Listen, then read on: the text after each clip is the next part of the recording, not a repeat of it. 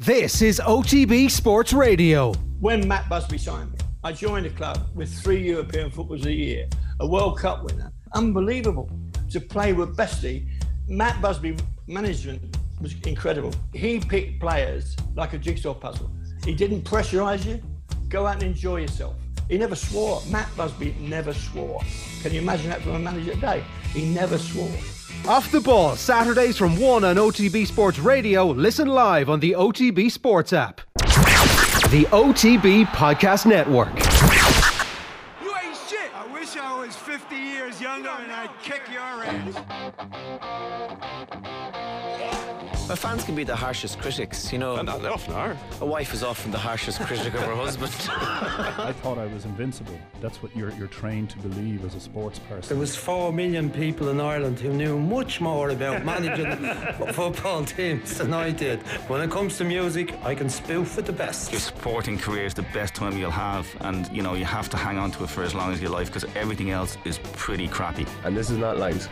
Stephen Rothschild has never spoken to Jimmy McGuinness in his life. Well, you're welcome back to Off the Ball Saturday here on News Talk. John Duggan with you through until 5 o'clock. We're streaming the conversation as well now. So as well as listening on News Talk, you can watch us on the Off the Ball social channels. For Periscope on Twitter, at Off the Ball, on YouTube, Facebook, and on the OTB Sports app. This is the Saturday panel. The subject matter this week: Ulster Gaelic football legends, the dominance of the northern counties in the early 90s and the state of the game nowadays. So over the next hour, we're going to talk about then and now with 3 legends of the game. We're delighted to be joined by James McCartan, the All-Ireland winner with Down in 1991 and 1994, and the former manager of the Mourne Men. Declan Bonner, an All-Ireland winner with Donegal in 1992, the current manager of Tyrconnell, and the 1993 All-Ireland winner, Joe Brody, the broadcaster and writer as well. James, Declan, Joe, good afternoon, lads. How's it going? You forgot. Good afternoon, John. You forgot to say the only Down manager to lose an All-Ireland final. That's right. We've kicked off the corner forwards convention, lads, already. Joe couldn't hold back straight away, straight in there with a killer. Yeah. We'll just start off, lads, at the environment of what it was like in the early 90s. Down won in 1968. Then there was 23 barren years in Northern football before you won the All-Ireland, the Sam Maguire Cup again.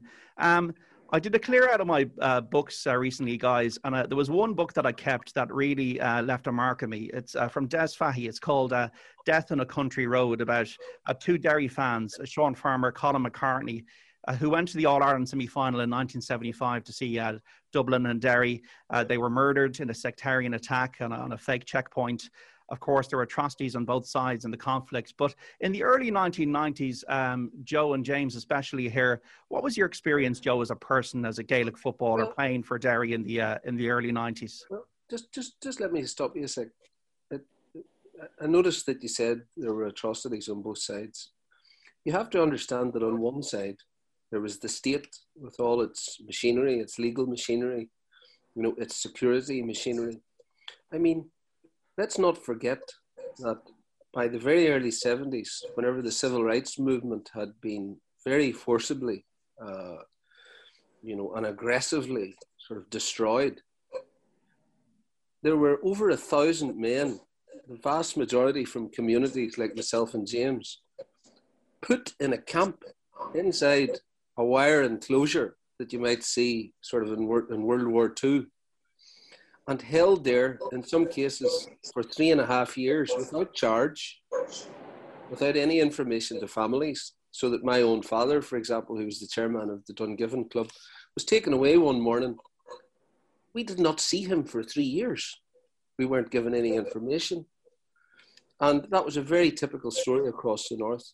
So it is correct, of course, to say that some very bad atrocities were committed by the provost, etc., etc. But I think that you have to look at what occurred in the north and what happened thereafter with the Gaelic football in the north through the context of a very powerful military regime taking on the Catholic people of the north. And so, I mean, I've made this point before that if you look at, let's say that 69 was the start of the Troubles, whenever Robert McCluskey was battened to death on Dungiven Main Street, my town, and the murder was covered up. He was a bachelor who'd come in to have a pint of stout in Jim McGrennell's to get his groceries, and he was beaten to death on the main street just beside the credit union. And no one was ever charged with that. It was police officers who killed him. No one was ever charged with that. There wasn't a word about it. It was covered up in the normal manner. But if you take that as the starting point of the Troubles and wind forward 21, 22 years, now you're into the Great Down team, Derry winning the All-Ireland, Ulster teams dominating colleges football. And so the lesson that came out of the Troubles was that it drove our communities together. And the Gaelic games became more important than anything else during that whole period. And you can see that very clearly. It's been traced through by academics as well. Crossmaglen Rangers as well, obviously. Another example of that. Yeah, countless. I mean, clubs, northern clubs dominated the club scene. Once you add on about 20 years to the start of the Troubles, and that tells you that we were driven together into very nuclear communities where it was them and us, and you were forced to rely on each other. Was that your experience, James, in Down? Yeah, look, I suppose during the 80s, my own personal experience was during the hunger strike in 81, we had to leave our primary school because we were just the abuse and getting beaten up and such things. And so we had to change schools because we lived in a Protestant community. Now, as always, it's always the small few that are reflected. That most people were great in the area, but there's always a small bunch. So we had to change schools. Whenever Down won the Ireland in 91, I was at Queen's University in Belfast, and basically the RUC called around and told my mother that I shouldn't be coming home at the weekends and to check under my car and etc. etc. So there was things like going on during the late 80s. Whenever I was in Commons and Newry, again they tried to extort money from my father, who was a publican, for the loyalist prisoners, and basically they were able to tell him what buses his children were getting on, what time they were coming home from school at, and things like that. So look at all those things going on. But yes, by the time the 90s came, like, you know, all the counties are going to say they're tight-knit groups. And look, it did bring us all together. We're all fighting. I remember we trained traditionally during the winter in Ballykilner, which is an army barracks resort. And I remember getting stopped in a typical student fashion with all skin haircuts, and they asked us what regiment we were with. You know, and we quickly told them we weren't with any regiment and chased us on, you know, so we were mistaken for soldiers at that stage. But look, yeah, during the early 90s, we were all tight-knit groups. All Donegal, Derry, Down and other counties are all strong panels. And look, we all came together in adversity, and there wasn't much to do. There was no Netflix or such things back in those days, and getting out and playing Gaelic football was your entertainment. And so we all grew up and lived for it. Did the Troubles seep into Donegal in any way, Declan, or was it more the issue about Ireland in the late 80s and 90s that we had a basket case economy, and that was a bigger issue than what was going on in the six counties? We had it pretty handy listening to the guys there, but no, we were just focused on playing football and trying to beat these guys, which was never easy. But we got a fair brunt of it ourselves when we met the likes of Derry and Down and Tyrone, these guys in the 80s and 90s. But no, it made it, that Ulster unit very, very competitive. And to this day, it's still very, very competitive. It's only championship really, you know, that is competitive. But when you look back on those years, you know, it took Down beating us probably back in 91 for us really to realise we probably weren't that far away. And I think that really spurred us on. But yeah, they were golden years. And we had awful chuckles off the field as well, always, you know. I mean, do you remember the night out in Glasgow that yourself and Tony Scullion got into the rumpus? And you know, Tony fired him up over the table. Tony was unbelievably strong, you know. Declan got his tie. Hi, listen, Joe, that's gathered legs now from you. I did read about it there a couple of months back. Or I know it's gathering legs as the years go. As those stories normally do, they do gather legs as the years go. Declan got his tie and squeezed it right up at his throat. You see Scullion, you know, Scullion fired him over the table, and there was just a great roar of laughter, you know. And like, it's a thing that I think about the game now, that it's become very boardroomified. Everything's very serious, and lads don't really speak to each other, and they wear their earphones and they come to train and they go, and they've got wellness classes and everything's training, etc. We used to have an awful chuckle as well, and used to have great social nights together, you know. There was a book written. We James usually leading the charge. Yeah. There was a book written about the middleweights in the 80s called Four Kings, about Hagler, Hearns, Duran and Sugar Ray Leonard, and how these guys kept on beating each other, and it was a golden age for middleweight boxing in America.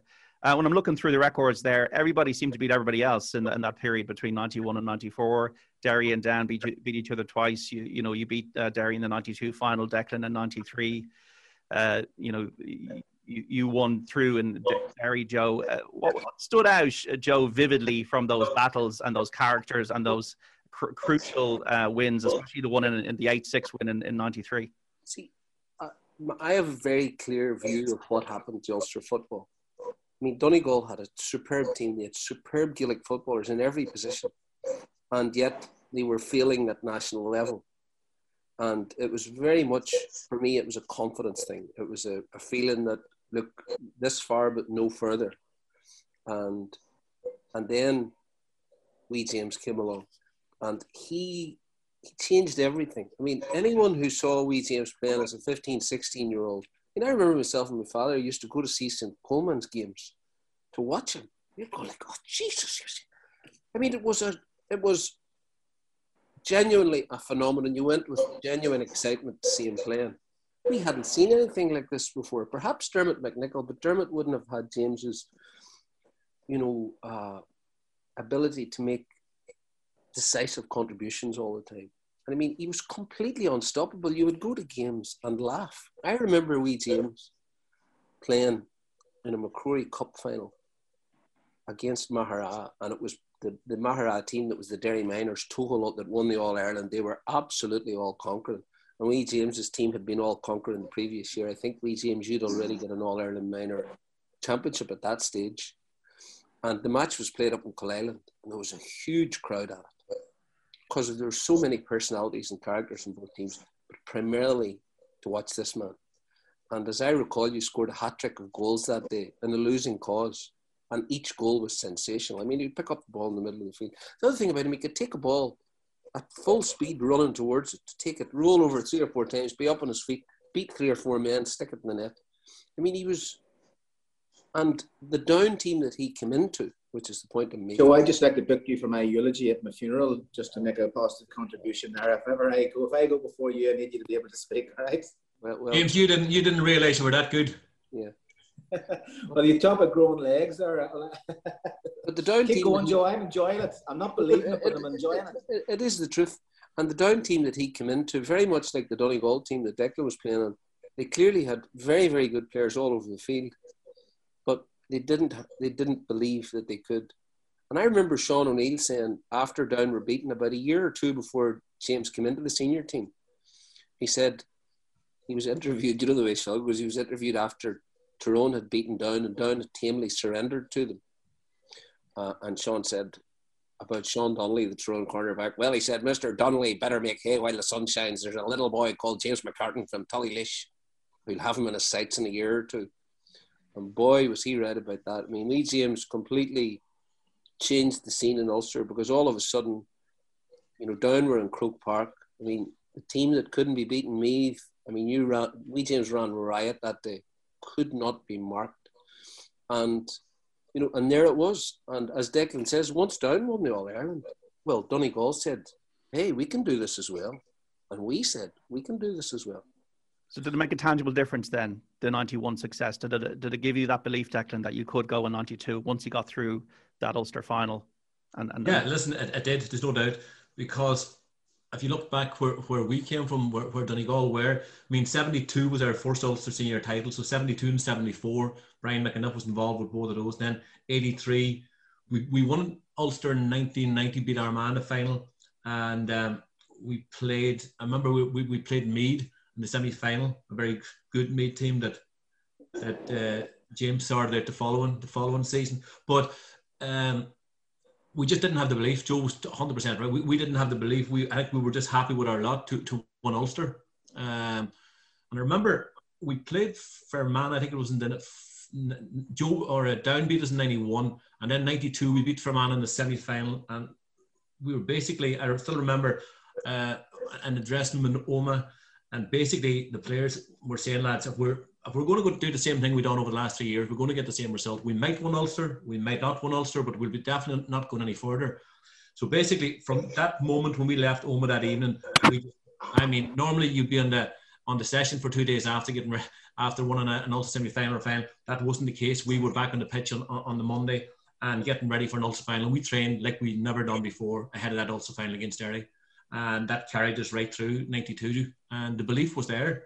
There's no doubt. We faced, we had 14 men before half time in that Ulster final. John Cunningham got sent off, and then we had Tony Boyle picked up an injury, and that was a huge loss to us. So we come out that second half, and we won that Ulster 92. We're supposed to come back and then to the semi-final against Mayo, poor game, but again we got over the line, and I think getting over the line, we couldn't see ourselves being beaten at All-Ireland 92, to be quite honest. There was serious belief within that group, and I think Tony Boyle was a massive factor. Tony's arrival, a bit like Wee James, because Tony didn't see, he had no baggage. A lot of the Donegal players had been through a lot of heavy campaigns and lost, in big games. And then Tony, just a bit like Wee James, he played freely. Nothing seemed to deter him. Tony's actual first start for Donegal was in the 1990 All-Ireland semi-final. That was his first game. That he came on the Ulster final in 1990, and he started against Mick Lyons, nice baptism, in an All-Ireland semi-final. But I'm sure when Joe goes back to the load, there'll be a pint waiting for him now up in Patrick's. Well, as if there wasn't before. Do you remember the night, Declan, we were drinking Packy's bar up in Dewey? It's the most amazing sight. Probably you've never been there, me, James, but it's right on the beach. It's very, very remote. Eventually you would think, well, the sat-nav must be wrong. And myself and Declan were drinking there, and Packy, who Seamus Heaney immortalised in a poem, A Cart for Edward Gallagher. That's about Packy's father and Packy. But Packy, he's a bachelor, and he sits behind the bar and he sips whiskey, you see, but he thinks you can't see him. And as the day goes on, he was getting lower and lower and lower on the stool. That's true, yeah. But pride of place at the bar is a photograph of Declan with the Sam Maguire in 92 beside Packy. Joe gets up there fairly often, John, during the summertime, so there's a seat there for him, all right, so he gets to, yeah. He was now, I think there was one evening we were over there, I think a couple of Tyrone guys might have been staying over there. I think he might have got a bit of abuse that night, and we all sat back and enjoyed it. But it's a wonderful place, honestly. It's an escape from reality. I think Seamus Heaney and Brian Friel used to go up there just to do that, because it's so remote and so beautiful. So in 93, were you gunning from the time of the draw, Joe, to avenge these defeats to Down and Donegal and come through and win that Ulster? Anthony Tohill, obviously a huge figure coming through for you in midfield. Well, I think the most influential person, it was a duo, Henry Downey and Johnny McGurk from Lavey, who would have been sworn enemies of us in Dungiven. But don't forget they had driven a tiny, tiny club in Lavey to be the All-Ireland club champions. And Henry was one of those players, if you set him out and you did a skills session, you would say, mediocre, but put him on the field, a bit like Roy Keane, he was just burning. And he drove us on and drove us on. And obviously we had the players and the personalities, and we knew we could beat Down, we knew we could beat Donegal. We'd beaten Down 2 or 3 times in big games. And in fact, nearly the worst thing that could have ever happened. In 91, we nearly stopped their All-Ireland run because they forced a draw against us in the Ulster semi-final in Athletic Grounds. Ross Carr kicked a free from about 50 metres on the whistle to draw the game. And then they beat us narrowly in the replay. And I always say, thank God we didn't win that, because there was no way that we were ready to win an All-Ireland then. But by 93, we'd been through the mill with Down, we'd been through the mill with Donegal. And there was a sense in the group, just what Declan's saying, although for us, we didn't start our training after the Ulster semi-final. We started much earlier. But at training, there was a sense of warfare. And every night at training was warfare, presided over by Downey and McGurk, who were, those... You always, and we have them, everyone has these on a successful team. The Dubs have 2 or 3 of them now. These schizophrenics who are terribly polite and lovely lads off the field, but when they're on the field, You know, they'll go to the very end. You know, it's like the great boxer rising to it in the 15th round of a heavyweight bout. You know, there was something. Those two had a dark heart, and they drove us on. And really, you know, I know from the outside people think it's a wonderful thing to win the All Ireland, but from our perspective, we were good enough. You know, and the thing then was just to simply go and do it. And there was most certainly a sense throughout that year that nothing would prevent us from winning that, and particularly after the defeats to Down and Donegal in the previous years.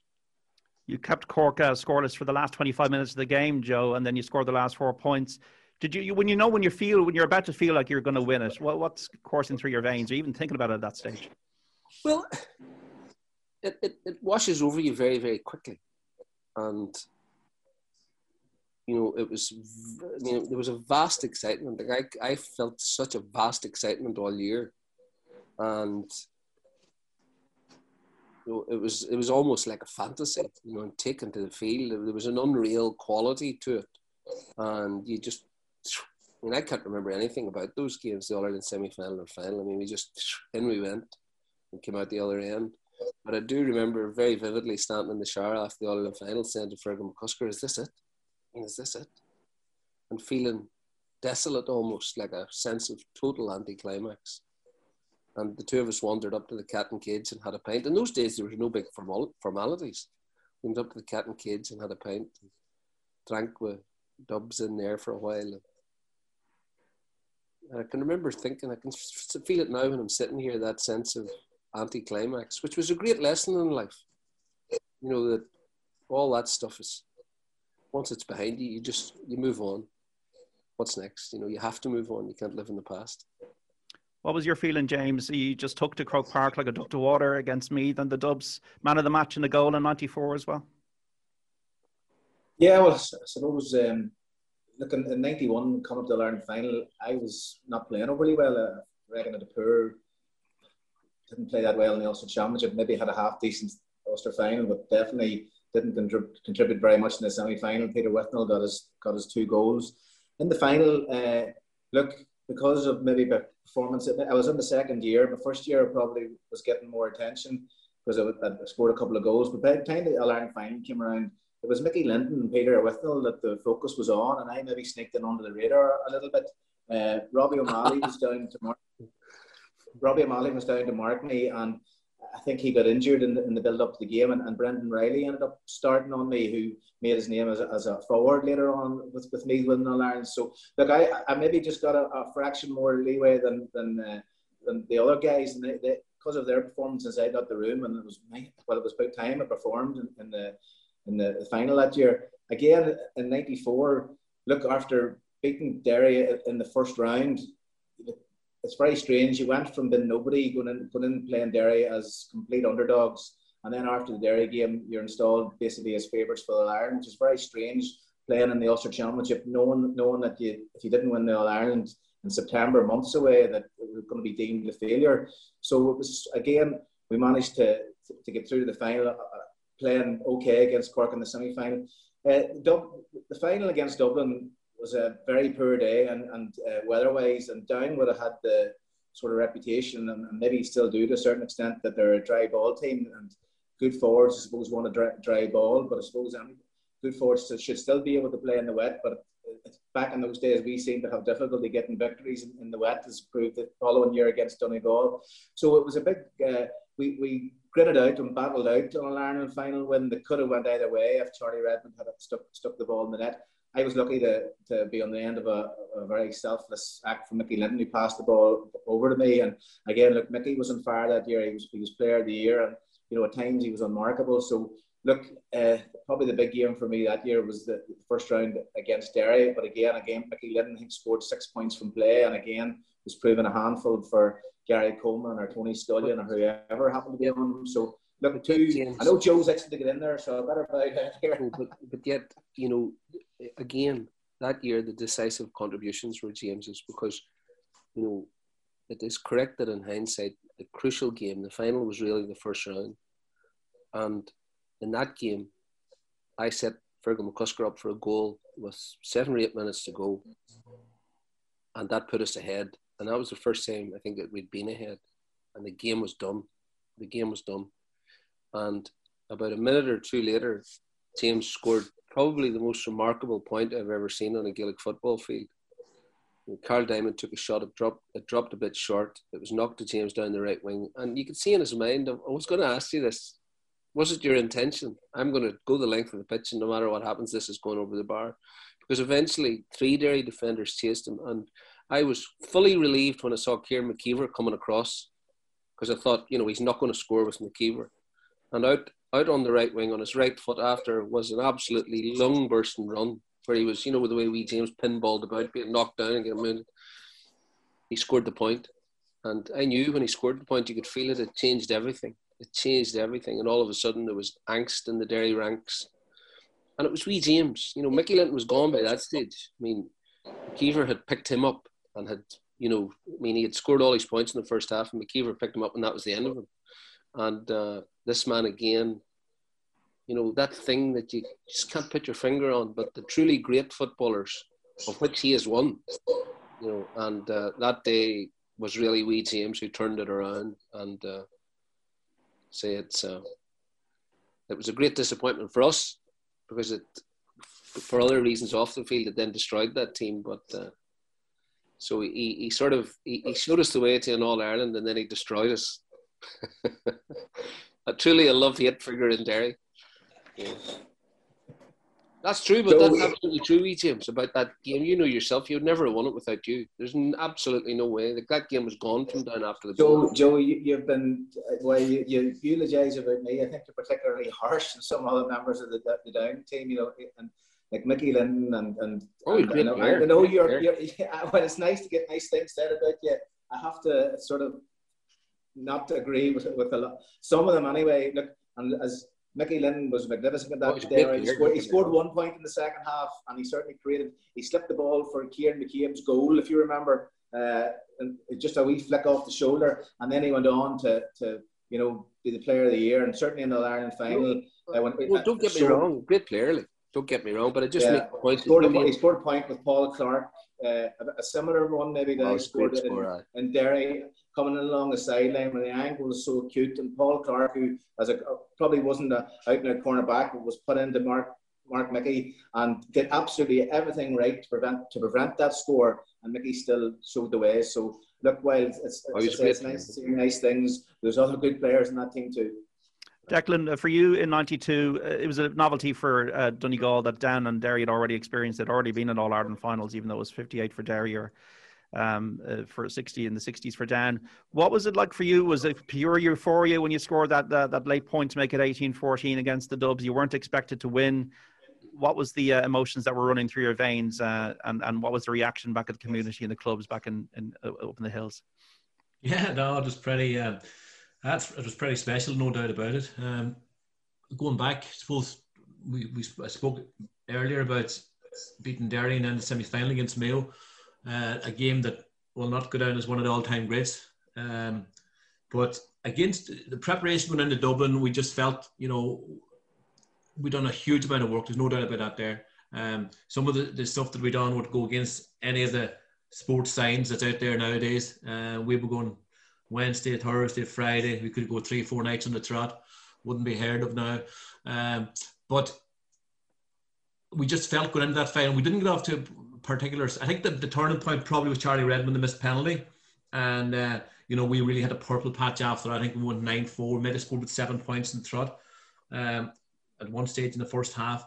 And the last score when put us 4 up, we just felt at that stage that was it over, But no, great emotion, to be quite honest, and first time doing it, really special, and it was some time after. There's no doubt about it. The celebrations went on long and hard. Was it more than the Cat and Cage? No, the Cat and Cage. The Cat and Cage. We would have spent a bit of time around the Cat and Cage also, but no, we didn't get an opportunity on that occasion. It was back to Malahide, and then we were staying there. I think the Burlington at that stage. Both teams would have went to the Burlington on Monday. The guards spent about the next year driving them home from their nights out. That's another one of Joe's going to gather more legs too. But anyway, we went. We stayed in Dublin, and we came down on a Monday, so it was huge. Yeah, it was special time and traveling around, and going back. I suppose looking ahead into '93 when we got into '93, and I'll still maintain that final should never have taken place against Derry and Clones. It was an absolute quagmire. Now, listen, Derry's name was probably on the cup in 1993, but just felt, it was a low-scoring game. I think Tuchel had a really immense game. It was the game would never have taken place now. It was just unbelievable. No chance. I agree totally. I mean, it was like a mud wrestling. Players were coming off afterwards, and you could see your eyes, people were. And I think, as I recall, Declan did in the minor match, I thought one of the minor footballers got his leg broken very, very badly, skidding in on the... And you were talking about your foot and parts of the pitch, your foot was being submerged. When you put your foot down on the pitch, the water was above it. Water was above your boot. I think the referee, if I'm not mistaken... The Donegal boys have been whinging about it ever since. Whinge. But, no, we haven't been whinging, but I think Ulster Council made a call that day that the game was going to be played, and that was it. And it was dangerous. It was dangerous from a player's point of view. And you're right, Joe, there was a young minor got a horrific leg break in the minor game prior to our game. And at the end of it, anyway, Declan, it wouldn't have made any difference. We had about, if you look going back from 92 then into 93, we didn't actually manage it well. I have to say that, because we played the leagues at that stage were all mixed up. We ended up playing down in Carlow and Tipperary, and we were down the leagues and what way they were jumbled up. But we continued to play week in, week out, and we didn't, by the time we came to the Ulster final, I was just looking there, we had 5 of the starting lineup that played in the All-Ireland final weren't there. So we did give you a wee break on day. Now, we're not holding that against you, Joe. You used to deserve to win it, and you deserve to win the All-Ireland. But we lost the backbone. We had Martin Gadigan, Anthony Malloy, Tony Boyle, Noel Hegarty, Donald Reid. Never played in that Ulster final in '93, but it was... that was it.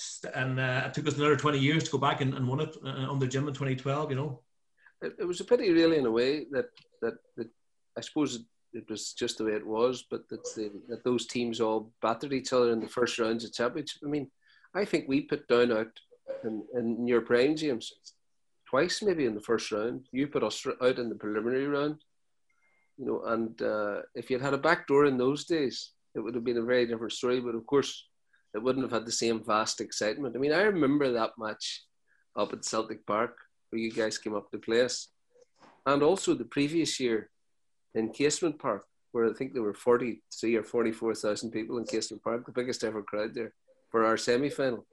The vast excitement of that. I mean, we came out of the changing room at Celtic Park, and you felt the ground was moving. It was just, and you could hear people were squealing. It was fever pitch from start to finish. And, I think that the back door has diluted a lot of that excitement. You had a huge fan club, Joe, around that time. 10, 15,000 extra were going just to see you. Aye. Speaking about the fact that we had the championship back in the early 90s, guys, which didn't have a back door. We had a Congress last weekend. Joe, it seems miraculously the mist has cleared and the pandemic has accelerated a split season for GA, for club and intercounty. Is this a winning formula for the future for you? I know you've been advocating for it. Oh, yeah. Look, players need to have a life. And what has happened is with the commodification of the game, the onset of the GPA, the professionalisation of the game. I mean, Declan will tell you this. I mean, Declan is managing now at the highest level, and previously took a very successful Donegal under-21 team, and it has become a job, and that conveyor belt can get very wearisome, and we're now seeing a very different type of game as a result.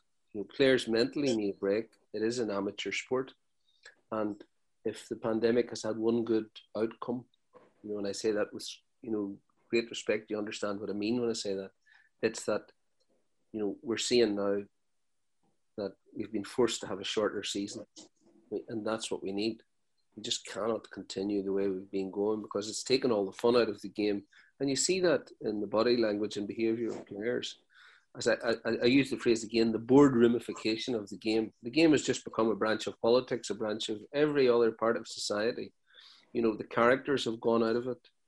The distinctive skill sets that we used to see a player coming along with really distinctive skill set. Do you remember Thunder Thighs, Derek McDonald from Gavin, Declan? Boys like that, or wee James coming along, or Dermot McNichol. Players with very distinctive skill sets. And increasingly now, it's very, very samey because we're on that conveyor belt, of zombie coaches, zombie methods that are done without regard to the individuals at your disposal. And slowly but surely, the fun has been taken out of it. And so we need to stick with what we're doing now. I think there's no reason that we shouldn't. Get rid of the subsidiary competitions, shorten the season. I thought, obviously you'd want supporters to be there and for us all to have the joy that we feel from that. But last year was the way forward. Short season.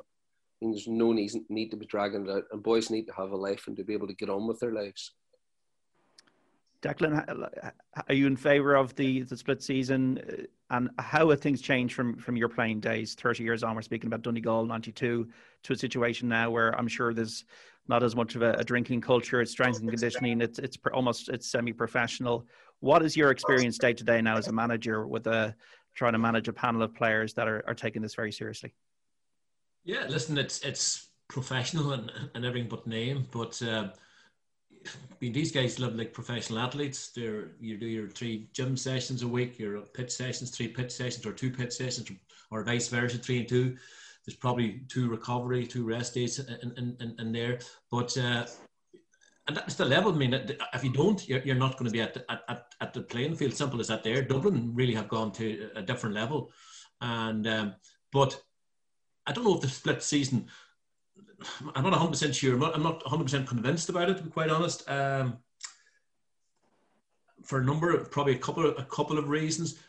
Does that mean that leagues probably start in January? Does your pre-season go back to December? Start in January, you run through. I'm all in favour of games in week in, week out, to be quite honest. And before, when we were playing, Joe and James will allude to this. I mean, you played one championship game and you had 4 weeks off, and you had another 4 weeks off or 3 weeks off, and there was one game in Ulster every Sunday, and that was it. That day's gone. There'll be multiple games, and I think it did work well. The championship last season, I know without spectators, but when you finish your clubs or your inter-county season, say July, some of the teams will probably be gone by June. When does your club season start? Does that roll into, for the successful teams, into October, November? I don't know. They're going to be playing 10 or 11 months. No, but as long as the key thing is this.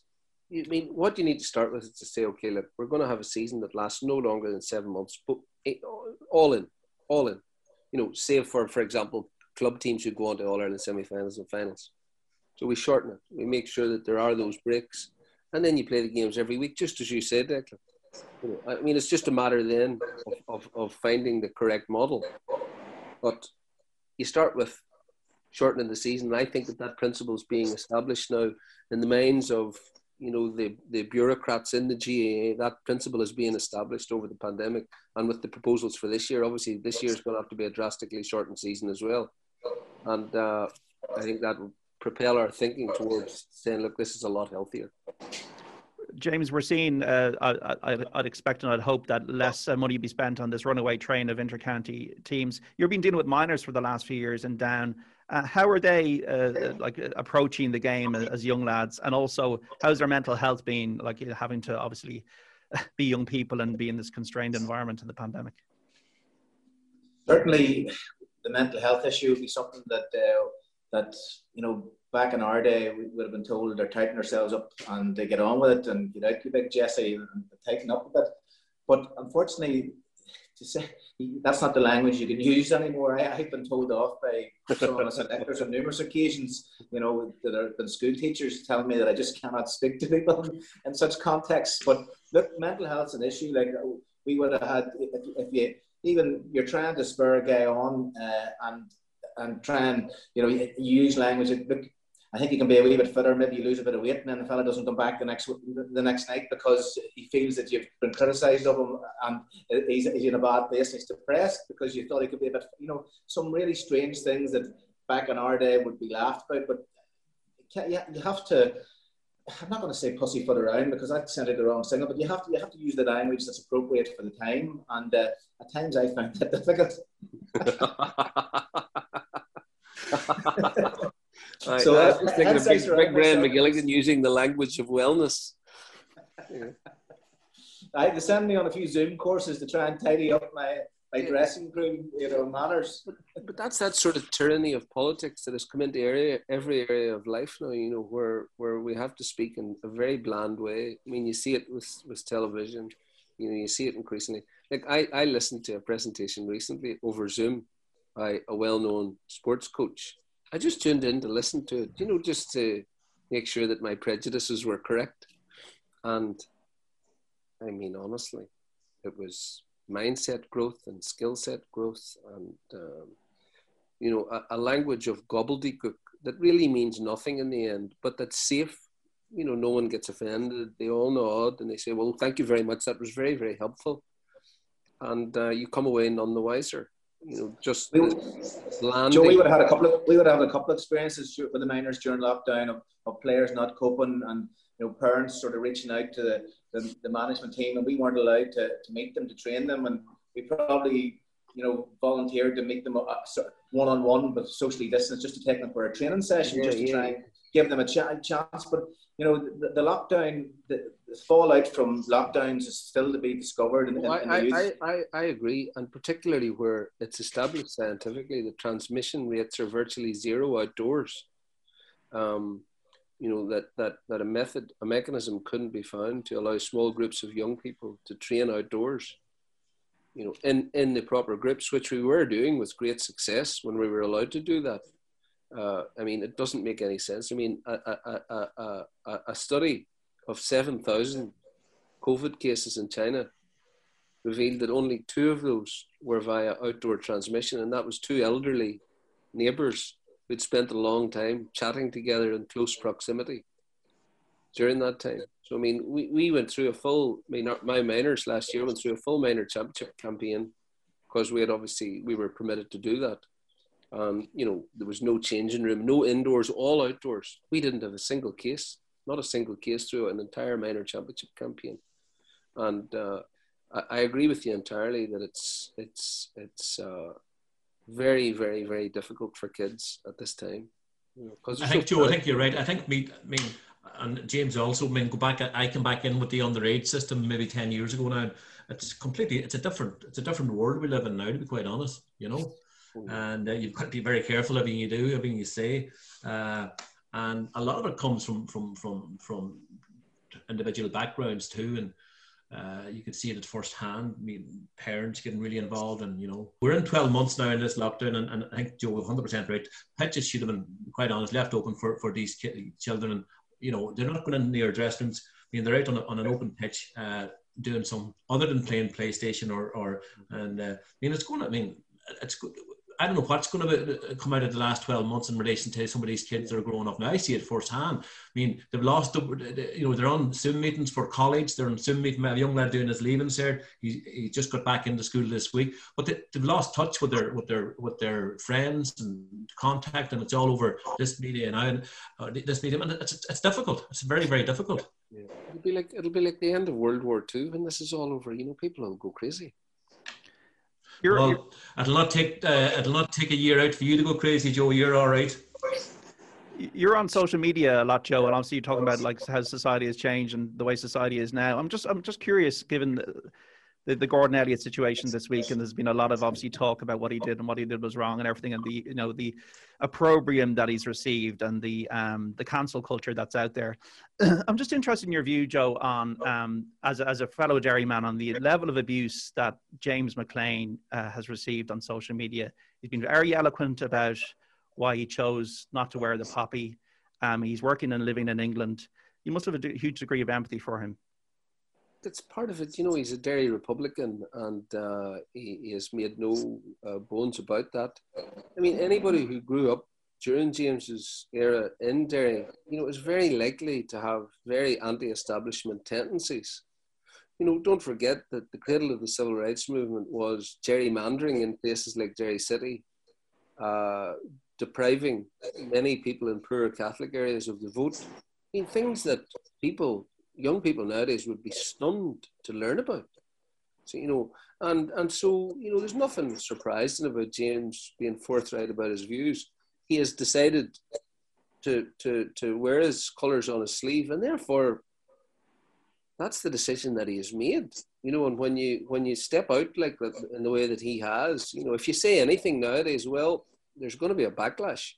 And I mean, obviously, you know, he doesn't deserve the sort of level of abuse that's there. But once you're a high-profile person, you just learn to filter it out.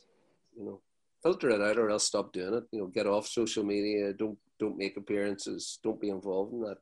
And you know, once you see it for what it is, then I think you can handle it easily enough. He's a big boy.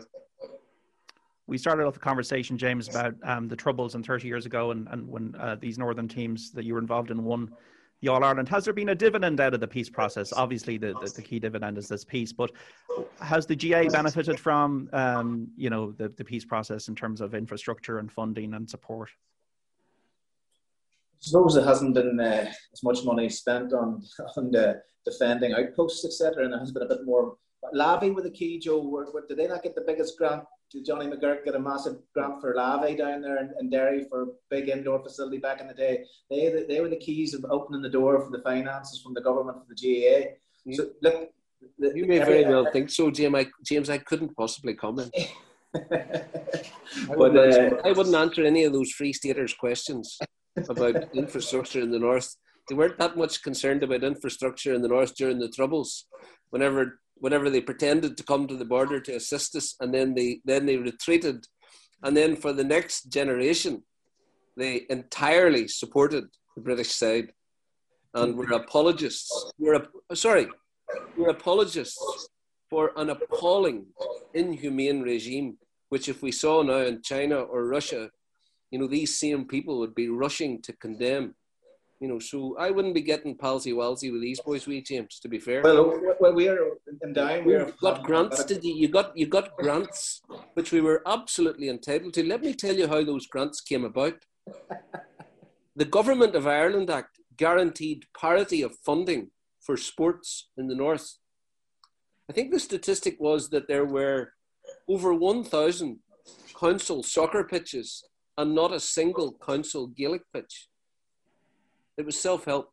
You know, we did all of this ourselves. And when grants became available through the European funds, because we had very high capacity at clubs, because we're community-based, so in the Dungiven club, lawyers, accountants, you know, people involved in politics at a higher level, we were able to harness all of that capacity to make sure that we got what was owed to us. But that's all that we got. And this sort of notion out there, we took the Queen's shilling. Let me be absolutely clear about this. The Queen has taken everyone's shilling. You know, I mean, starting with the invasion of Ireland coming forward. I mean, you know, her fortune didn't sort of magically appear from nowhere. Well, so, sorry, can I just finish this? I think it's biased. I think it's sectarian. You know, and I think it's entirely discriminatory to imply that in the north we somehow milked the British system to get a few pounds to assist with floodlights and things like that. I didn't mention the north. I just mentioned Derry. But anyway, just to be fair, I wouldn't answer any of that Free Staters questions, James. To be fair, in County Down, we're actually we're hoping to open our Centre of Excellence in Ballykilner on land that was gifted to us. Says you, it was rightly ours to begin with, Joe. I'm just going to get in before you say it. But we've been given background in Ballykilner that the army had taken over where there was internment back in the day. So things have maybe come full circle. It doesn't make any apology for what happened many years ago, but at least some of the Down may benefit with some of the ground that we're going to get for our Centre of Excellence. It's hard for me to it's hard for me to segue, guys, from that to Eklund asking you about cynical fouling in the Gaelic football environment. Given what we saw at Congress last weekend. What do you think about this rule? Are we in the sweet spot now with this rule about the penalty being awarded if a foul cynically is committed inside the 21-yard line, or the D in addition to the sin bin, the black card? Listen, I think to leave the rules. The rules are all right. Leave them the way they are. I don't see any reason. And listen, I don't really have any real opinion on that. I want to be quite honest. You know, I think the rules are okay. I think we've changed. I think Congress seem to come up every year, and they seem to have to come up with a couple of different new rules or ideas every year. So the other one was the joint captains.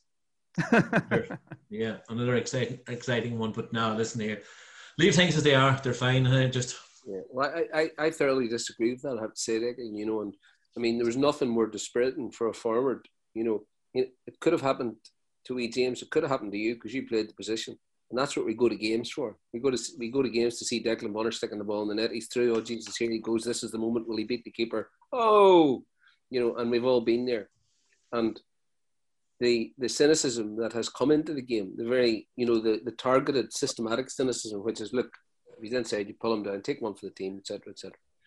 You know, and the black card was never targeted properly. The punishment never fitted the crime, unlike rugby, for example, where if you get sin binned, it's, you know, you get your penalty try, you get your penalty conversion without even have to take it. You know, the player gets sent off or the player gets sin binned, average 14 points against during the sin bin. The punishment fits the crime, so that the player afterwards is apologising and the manager saying, what the were you thinking of? In our game, it's different. That was a smart one because it deprived them of a goal-scoring opportunity and it brought us home. So I think that the rule I've contended for is if you deprive an opponent of a clear goal-scoring opportunity by a cynical foul, you know, so Wee James comes out, he wins the ball, he's going through, the Sean Cavan is done on him, red card and penalty. Red card and penalty. Won't do it again. Won't do it again. We don't go to games to see guys dragging guys down. You know, it's a depressing and sort of nihilistic thing. We don't like to see it in society in general.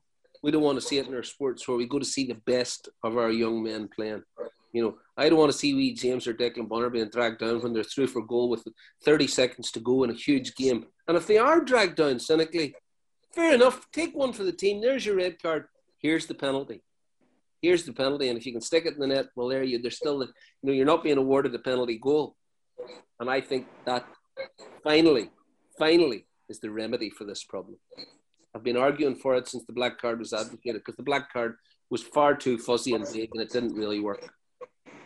Is the game more cynical than it was 30 years ago, James? Absolutely, definitely. Look, the game has definitely changed. Back in the day, it was man for man. It was, you went to see the individual contests. You went to see Joe Brawley been marked by, Mickey Linden been marked by Tony Scullion or Kieran McKeever. You went to see the man-on-man competitions, James McClarkin v Paul Donnelly from Tyrone. But now the way the numbers behind the ball, you could be a very, very poor defender and not be found out. But you could, just as long as you're a decent ball player, you hang around in the cluster of players and wait for your team to win the ball back, and then you break and you look good because you're the man that brings the ball, carrying the ball out. And yes, you need that player. But if you're picked in defence, I like you to be able to defend.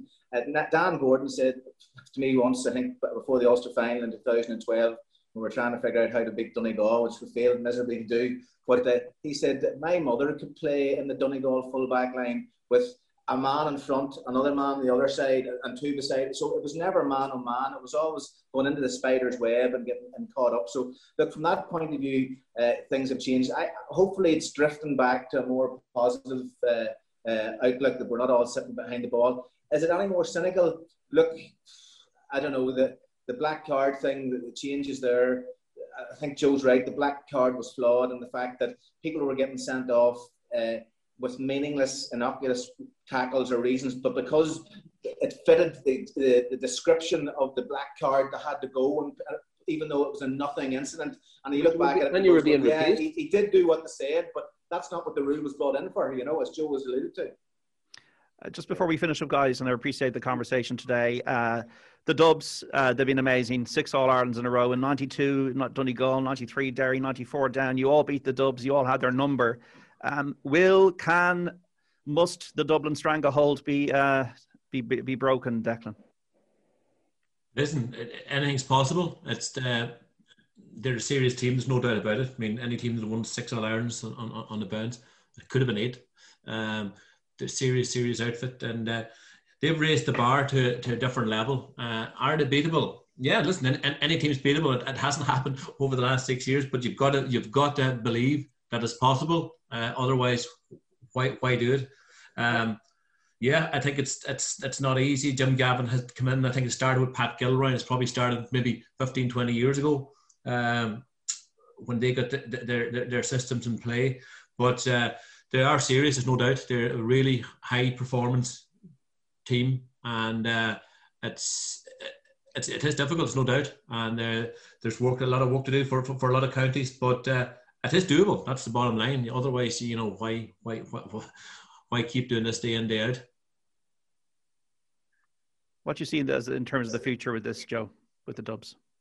I have to say I've been terribly disappointed in Donegal the last 2 years. I thought that they'd been prepared brilliantly. And I thought, I'd seen them at close quarters on a number of occasions, and I thought, these guys, I think from your perspective now, Declan, it's the mental side of it. Your younger lads are not performing on the big days. I particularly remember the day against Mayo in the crucial qualifier game, where Mayo, I know it's a very seasoned Mayo team, but the Donegal boys allowed Mayo to bully them. And again this year, I felt that against Cavan, instead of pushing through, that's the side of the game that has to be worked on, because it seems to me you guys have the athleticism, the talent, the ability, the all-round football all over the field. Very versatile players, a load of pace, a load of skill. As for the Dubs, because they've now built such a solid foundation, they've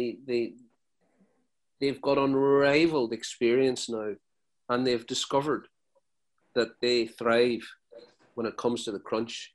You look at how steadily, their games against Mayo, they win by a point, win after a replay. I think 5 times they've won big All-Ireland semi-finals or finals after a replay, 4 or 5 times. They've won games by a point, but now they're starting to cruise ahead. And I think that's because they have unrivaled experience in the clutch moments. Because as the two boys will tell you, having been part of winning teams, the crucial thing about winning is to make decisive contributions at the crucial times. And that's where Dublin are now peerless. That's where they're happy, and they understand that's the real joy and satisfaction of the game. And you look at the fact that a number of truly outstanding Gaelic footballers and fellas with very strong character have come together at the same time, as you had with the teams that we played on. But you've got, boys like James McCarthy, they're defenders who, contrary to what James was saying about most teams, which is correct, that they're always looking for support, their defenders defend, and they do that properly. They're quite happy to play you man to man.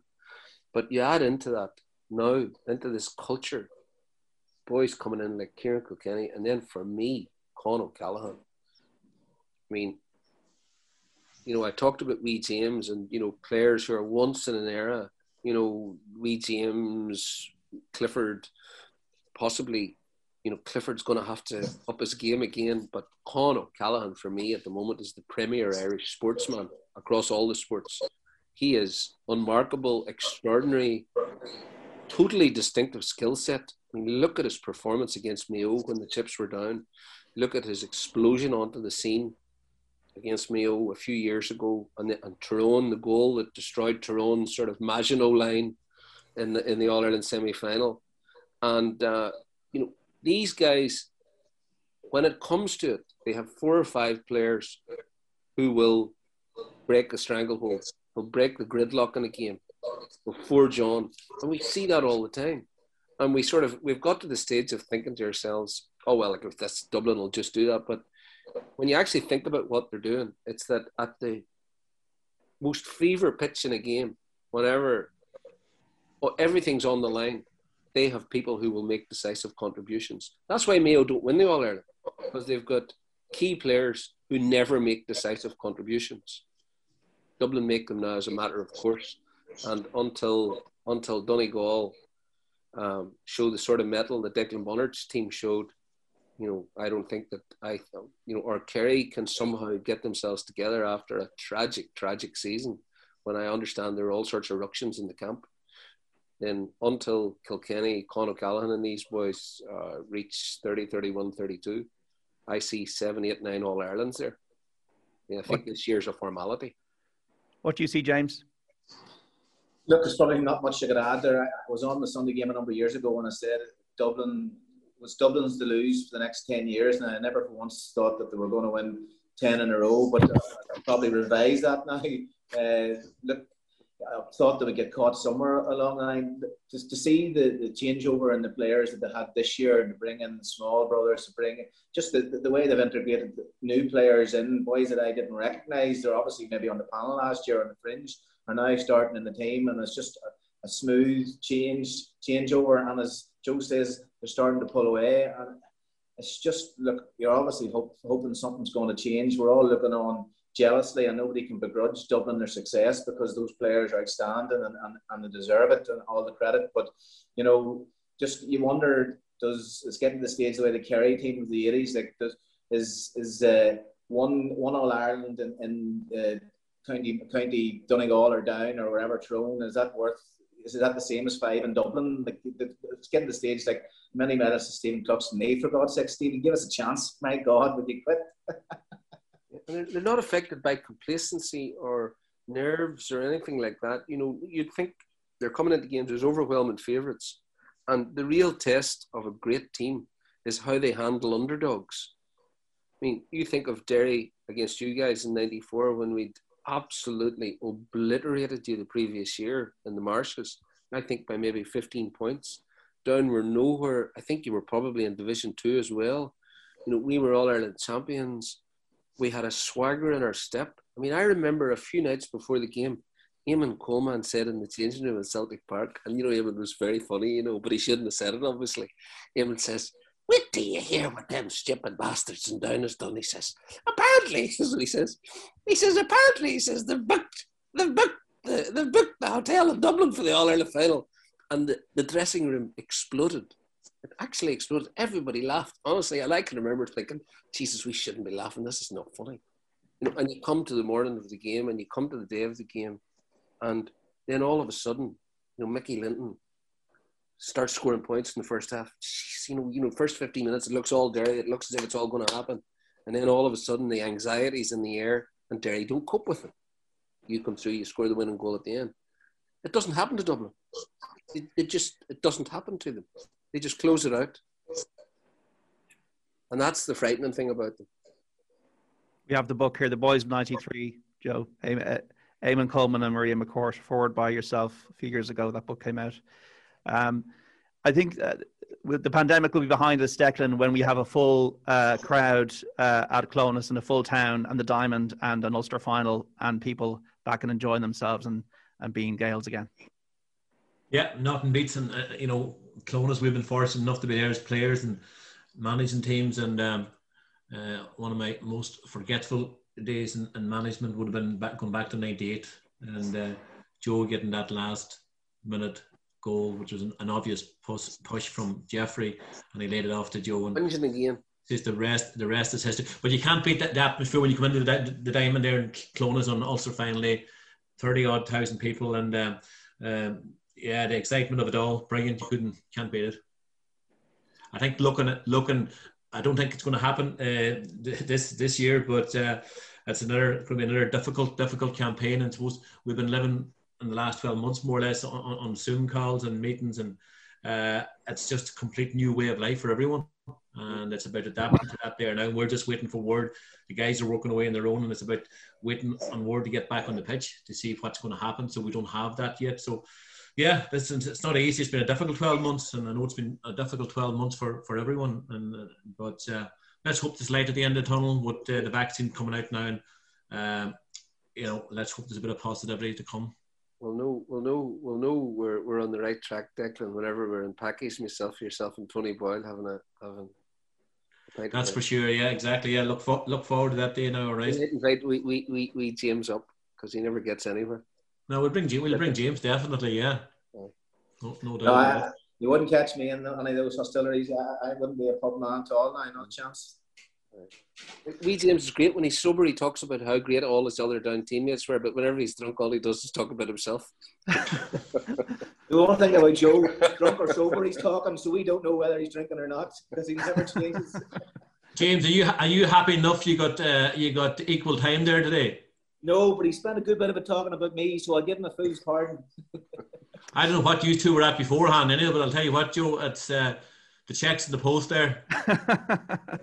No, I've said it many times, and I remember Paddy Heaney the journalist, Seamus's nephew, going up to do a feature piece up at McCartan's house. I don't know if you remember it, James, but he went up and I think he said there was a tyre. Was there a tyre in the backyard?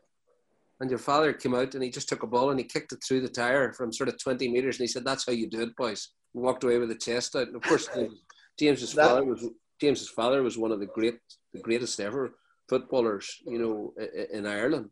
And like his great son, totally unmarkable when the mood took him. But no, I'm totally serious about what I said about wee James, you know, and I think Declan would probably agree that it was him as the catalyst for that down team, and then that down team is the catalyst for us that changed everything. And that's what we've been talking about today. Joe Brolly, James McCartan and Declan Bonner. Down, Derry and Donegal, that success in the 90s, and a few thoughts on Gaelic games nowadays. Mind yourself, guys. Thanks so much for your time, and best of luck for the rest of the year. Thanks, John. Thank you. Thanks, John. This is Off the Ball Saturday on News Talk. We're back after this. The Saturday Panel on Off the Ball. That was an OTB Podcast Network presentation.